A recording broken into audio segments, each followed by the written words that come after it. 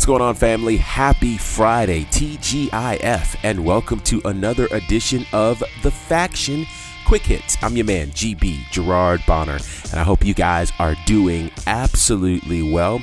Believe it or not, we have made it to the end of another week, and I hope that's cause for at least a degree of celebration. I mean, I'm not sure exactly what your week has been like, but the fact that you made it says that, hey, you're a champion, you're a survivor, you've got what it takes to make it through. So pat yourself on the back in a good throwback to Barry Horowitz. And yeah, I think you'll enjoy that. Listen, thank you to everybody who is hanging out with us all week long via social media. We've had a lot of news that we've posted there and still more to post. So if you're not doing that, follow us now at The Faction Show. And of course, you can always find us right here where you're listening to our podcast. Click that subscribe button and do me a favor while you're doing that. Leave us a rating and a comment in your preferred podcast platform and let everybody know what you think of The Faction. All right. A lot of news all week long. We've been talking about speaking out and the like, and we're going to get to some of that. I want to start, of course, with looking back at the Wednesday Night War this week, NXT versus AEW. The war is really heating up as this week NXT scored a rare one-sided victory in this war. It was their first ratings win since April the 9th. That was the night that they broadcast the one final beat match that featured Tommaso Ciampa versus Johnny Gargano. This week, NXT garnered 786,000 viewers, which is up 5% from last week at 746,000, while Dynamite, which was at 772,000 last week, dropped 18% to 633,000 viewers, the lowest total viewership in the history of AEW Dynamite. Very interesting to see this happen. Now, NXT's been gaining traction for a few weeks, and now the tide seems to be turning. But of course, next week is going to be interesting as AEW will be presenting Fyter Fest, a 2-week extravaganza free on TNT. If you remember last year, they gave us Fyter Fest for free and it was available on BR Live. It was prior to their TV deal. Now we're getting it free on TNT. An amazing pay-per-view-like card that'll be spread out over 2 weeks. Well, they're not going to be alone in that as NXT is counterpunching in a big way, bringing us the return of the Great American Bash. I gotta pause and say this.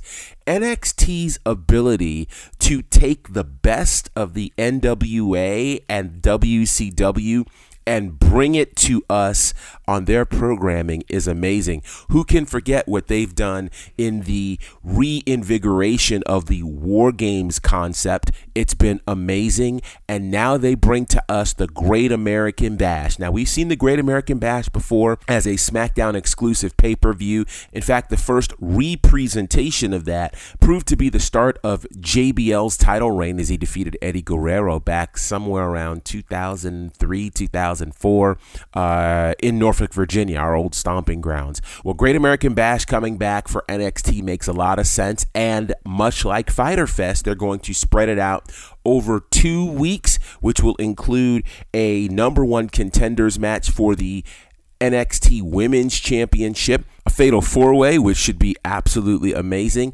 And they'll, of course, be headlining things in the second week by a winner-take-all double title match between Keith Lee, the North American champion, and Adam Cole, the longest reigning NXT champion. Now, that will be countered, of course, by Fyter Fest. The card for that is pretty nuts.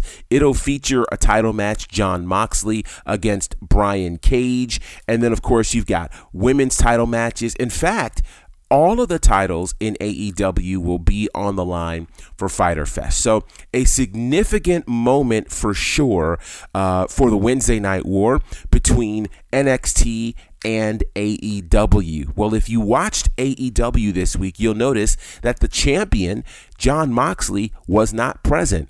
And they mentioned very candidly that he had encountered someone who had COVID-19, and so he chose to be smart and stay home and not travel.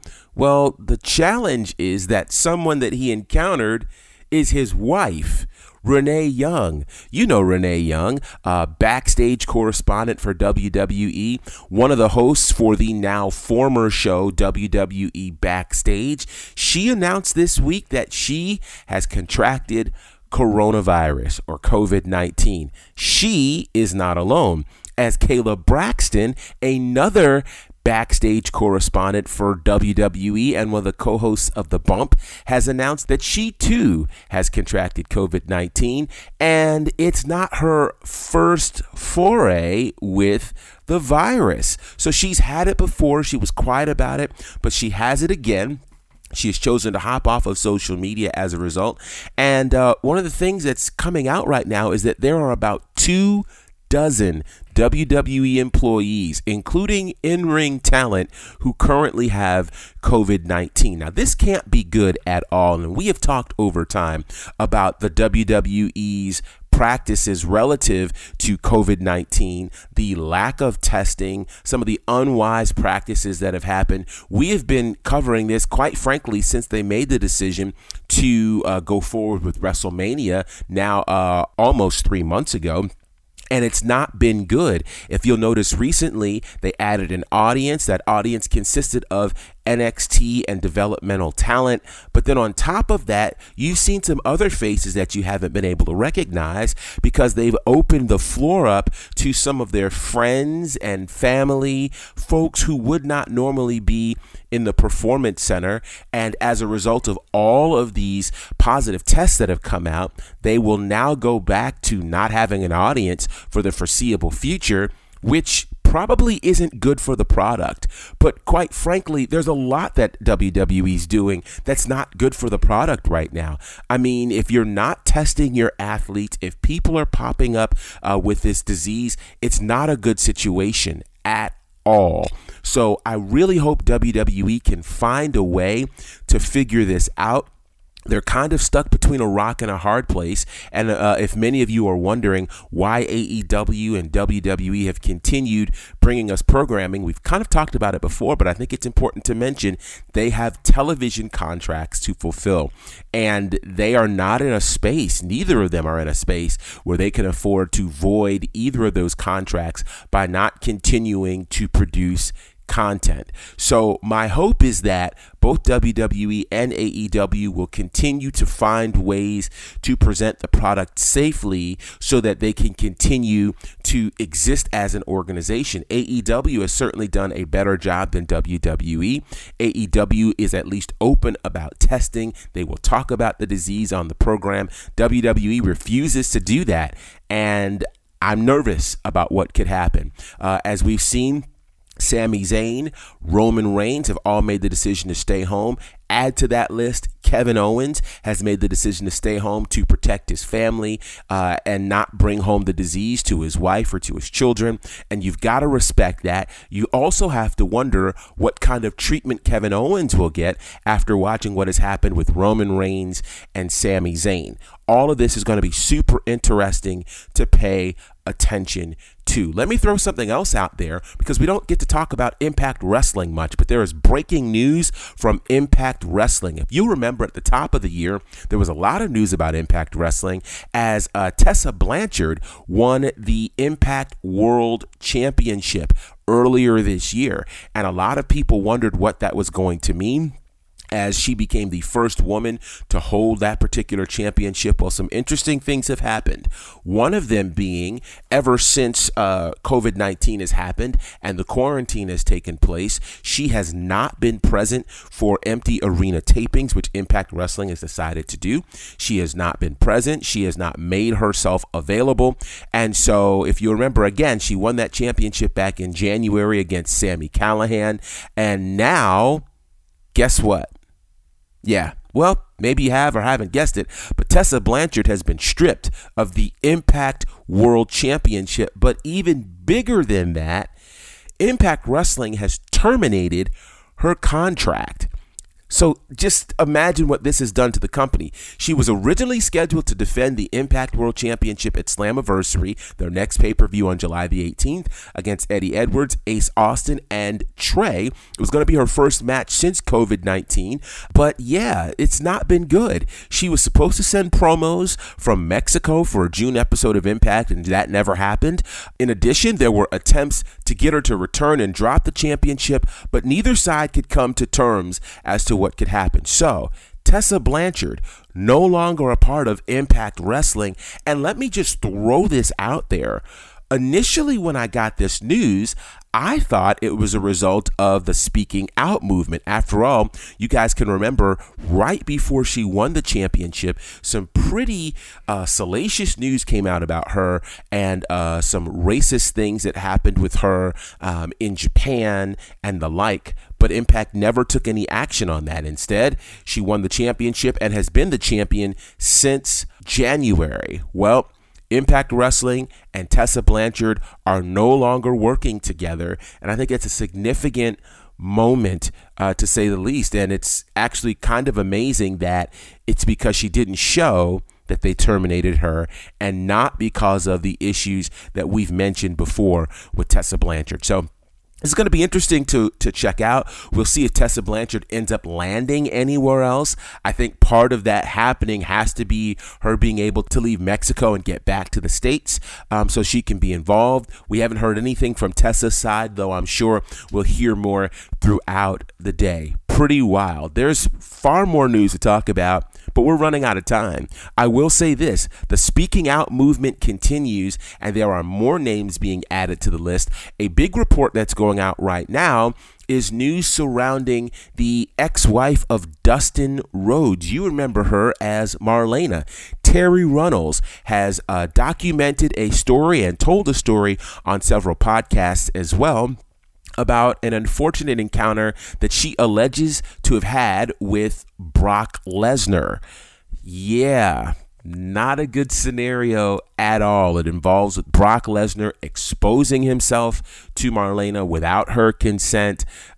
Just some bad things. And the speaking out movement, which is now a week old, continues to cause reverberations through all of pro wrestling, as the latest promotion to close their doors as a result is Chikara. The founder of Chikara, Mike Quackenbush, has been involved or has been named in several allegations. And here's the statement that he made, quote, "I've been made aware of recent allegations about myself and people in my employ. I take all allegations seriously, whether they are about me or members of my team. Addressing these with openness and transparency is of the utmost importance to me, so these matters can be given the proper time and attention. I am discontinuing Chikara and resigning as the head trainer at the Wrestle Factory. I'll make a full statement on these matters in the near future." Chikara, an important indie promotion which combined a lot of independent wrestling from the States and the strong style presentation from Japan, had quite a bit going for them. And certainly they brought us mainstays like Kimber Lee, Hallow Wicked, and Dasher Hatfield, who as a result had announced that they would no longer wrestle for Chikara, which is intriguing. And then on top of that, one of the wrestlers named Cobalt had been fired after multiple women came forward alleging he abused them.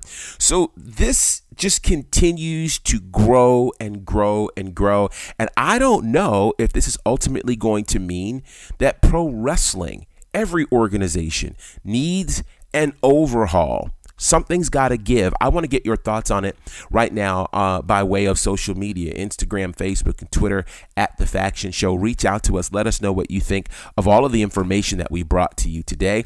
The firing of Tessa Blanchard, AEW versus NXT, and everything else that's going on with speaking out, COVID-19, etc. Let us know what you think right now by way of social media at The Faction Show on Instagram, Facebook, and Twitter. Remember, click that subscribe button right here at your favorite podcast platform. We've got a special episode coming your way in the coming days that you're not going to want to miss. It's going to be absolutely fantastic. Until then, it's your man GB Gerard Bonner, representing for my good brothers Courtney Beard, Brandon Clack, and John Murray, the Fourth Horseman. Collectively, were known as the Faction. Salute my people, here we go.